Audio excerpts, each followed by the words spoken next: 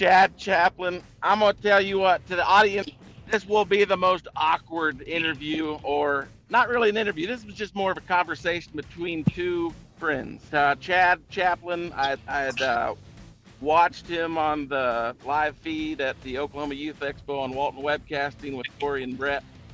Just enjoyed his unique sense of humor and personality, and reached out to him to just see if he wanted to do a podcast. And I'm hoping he likes it so and gets good feedback to where me and him can just maybe riff once a week, because his circle down there in West Oklahoma in the Weatherford area is way different than my circle up there in country bumpkin Adel America.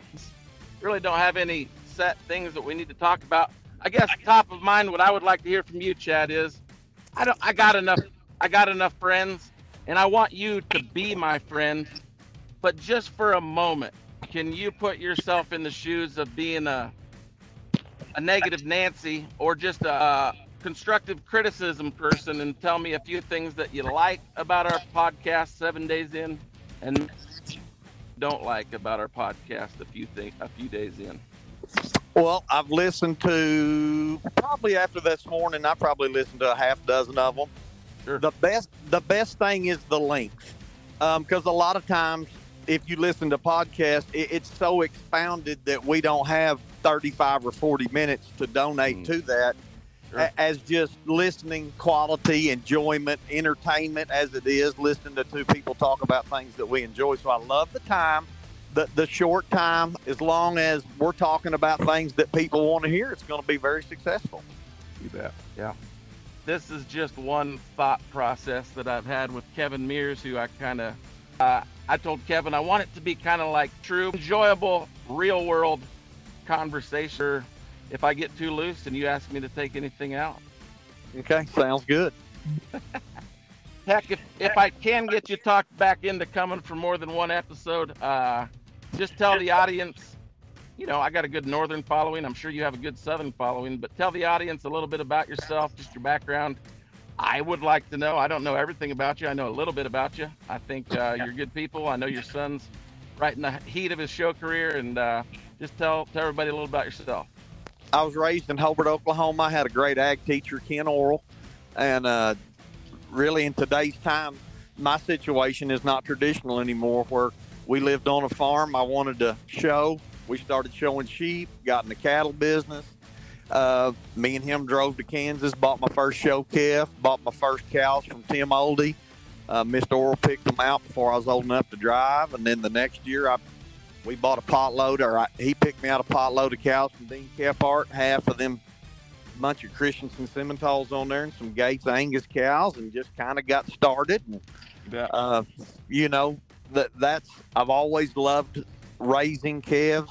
I love baby calves. I love mama cows, and I showed. And then when I was in college, I worked for the Tippins family, and my son's going to be a senior next year. Me and my wife were talking at supper last night.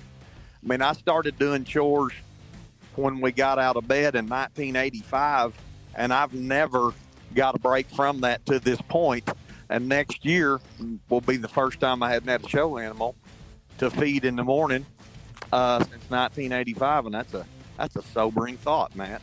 I haven't had to deal with the front part of that equation yet, but I can't imagine, just like the end of my 4-H career, it just was weird whenever a guy didn't have something to do after school or whatever. So that'll be kind of you, even though you're a dad, I'm sure that you just get in the habit year after year of going to the barn and working together, and that'll be weird if when it all ends. There's a heck of a lot of stuff we could talk about, but just something that I would be personally interested to know from you. I know that Western Oklahoma, in the Weatherford area, with Dean Kephart over there at Canute, Wendall Dunn, just Steve Bonham was raised in that area. Brandon Horn was raised in that area. Give me 2 minutes or less on just the history of your area. I think that'd be a good place to end. Just give me the history of Western Oklahoma. I think that people will be stunned that Mark Copus, and I could keep going on and on. A lot of folks were raised out there that are industry legends and have since moved to Texas or moved to Newcastle or whatever it may be. Go ahead.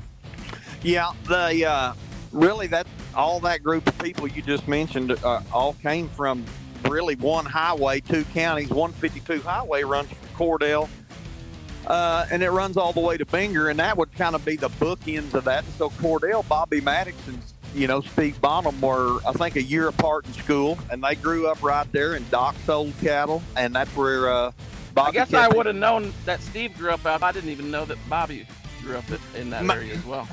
Bobby Maddox, Cordell Blue Devil, and yeah, he kept his calves out there at Doc's with Steve and them, and I've heard a lot of those stories. And then my good buddy Ron Bailey, he was over there at Sickles, and Brandon Horn's dad was his for the old ag teacher, and for the old guard. I guess just wanted to mention, I think this Bailey that you mentioned used to be the firm Bonham and Bailey, right?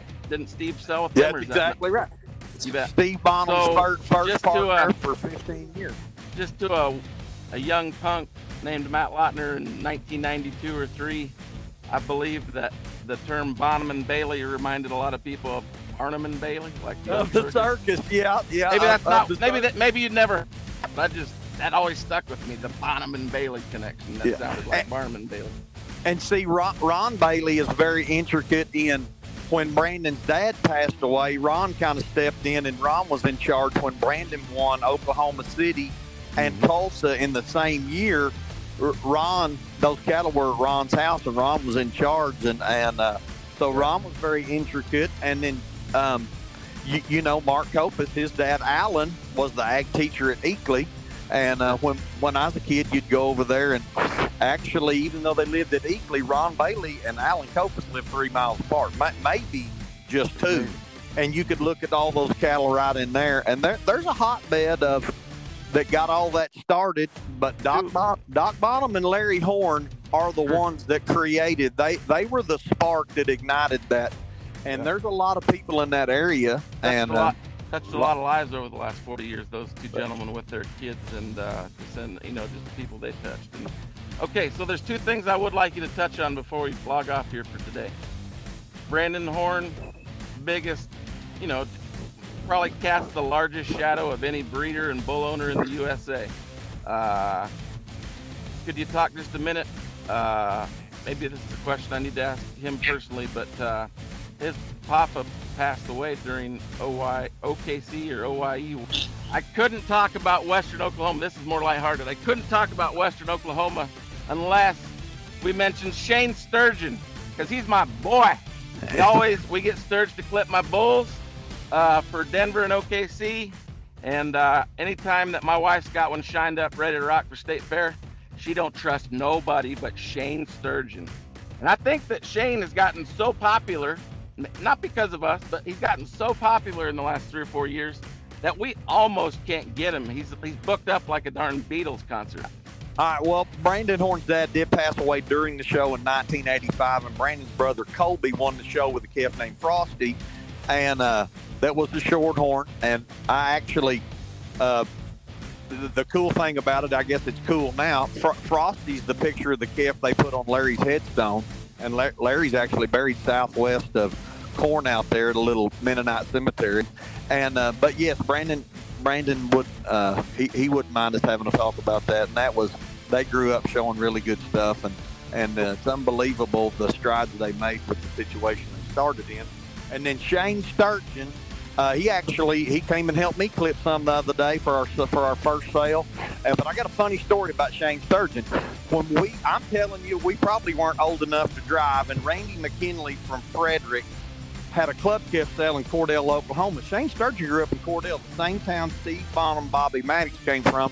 His dad had a vet clinic there on the east side of town, and when growing up, we used Doc Sturgeon, which would be David, Shane's dad. Anyway, at the fairgrounds, Randy McKinley used to run 60, 80 head of little old calves in there and have a club calf sale, and it came back from the old Bud Barnes, Edwin Fran's days. Fran Barr and them used to share. Anyway, long story short, Colby Collins was kind of in charge, who would have been 16 years old. He asked Shane asked me, and we used to clip those. One time we clipped that calf sale, and you clipped them all with the big shears. And you had the 20s on there that were sharp all the way to the teeth. I saw Shane Sturgeon get kicked by Sweet Willie, the original Sweet Willie, in the side of the head, and it knocked him out cold. And he's cold as a wedge like a bull rider. And them 20s are running in his face, and his mama ran over and jerked the plug out of the wall, and he wasn't much good for helping the rest of the day. He was night. Come on. Oh, boy. Chad, I got to say, this is probably how we'll conclude, but I don't know if you listened to the Taylor Luking podcast from a couple days ago, but I misidentified Luking Emerson donor as only being worth $8,250 back in 2012, and she's went on to make Taylor $400,000 or $500,000 in progeny sales, probably more, but that's what it was quoted to me at one point. Well, I got to tell you, my judge of personalities for my podcast is a lot better, because the stories you just told, I think they're going to really make people smile, as I've been smiling the last 2 or 3 minutes. And then also, I mean, you might have to like have your own podcast just to, I mean, like, I'm 40 years old. No, I know where you're going with that. I'm 40 years old, and I generally know the names you were talking about. But if you got 5 or 10 years younger than me, you would need a encyclopedia with some of those names you just rapped off. And I think that's awesome, and I hope that you get enough positive feedback from this episode that you're like, yeah, we probably better do that once every 2 weeks or once every week or whatever you feel comfortable with. I'd love it. I love talking about the industry. My child loves the industry. I mean, I got a 17-year-old boy that all he wants to do is flush more cows and put in more embryos, mainly because he don't pay the bill, but he loves raising good show calves too. I've become aware of your gift of gab. I knew that you're a good talker, but I really enjoyed just your visiting with Fred and Corey at the OIE. You guys, I was traveling in West Virginia that day selling semen, and I would log on as I'd make my way between stops. And I mean, whenever you can make an old hard ass like me, or an old country bumpkin, as I like to say, giggle and smile as I'm driving across the state of West Virginia, you got a talent for entertainment. So I appreciate your time. Thank you very much, Matt. I appreciate it.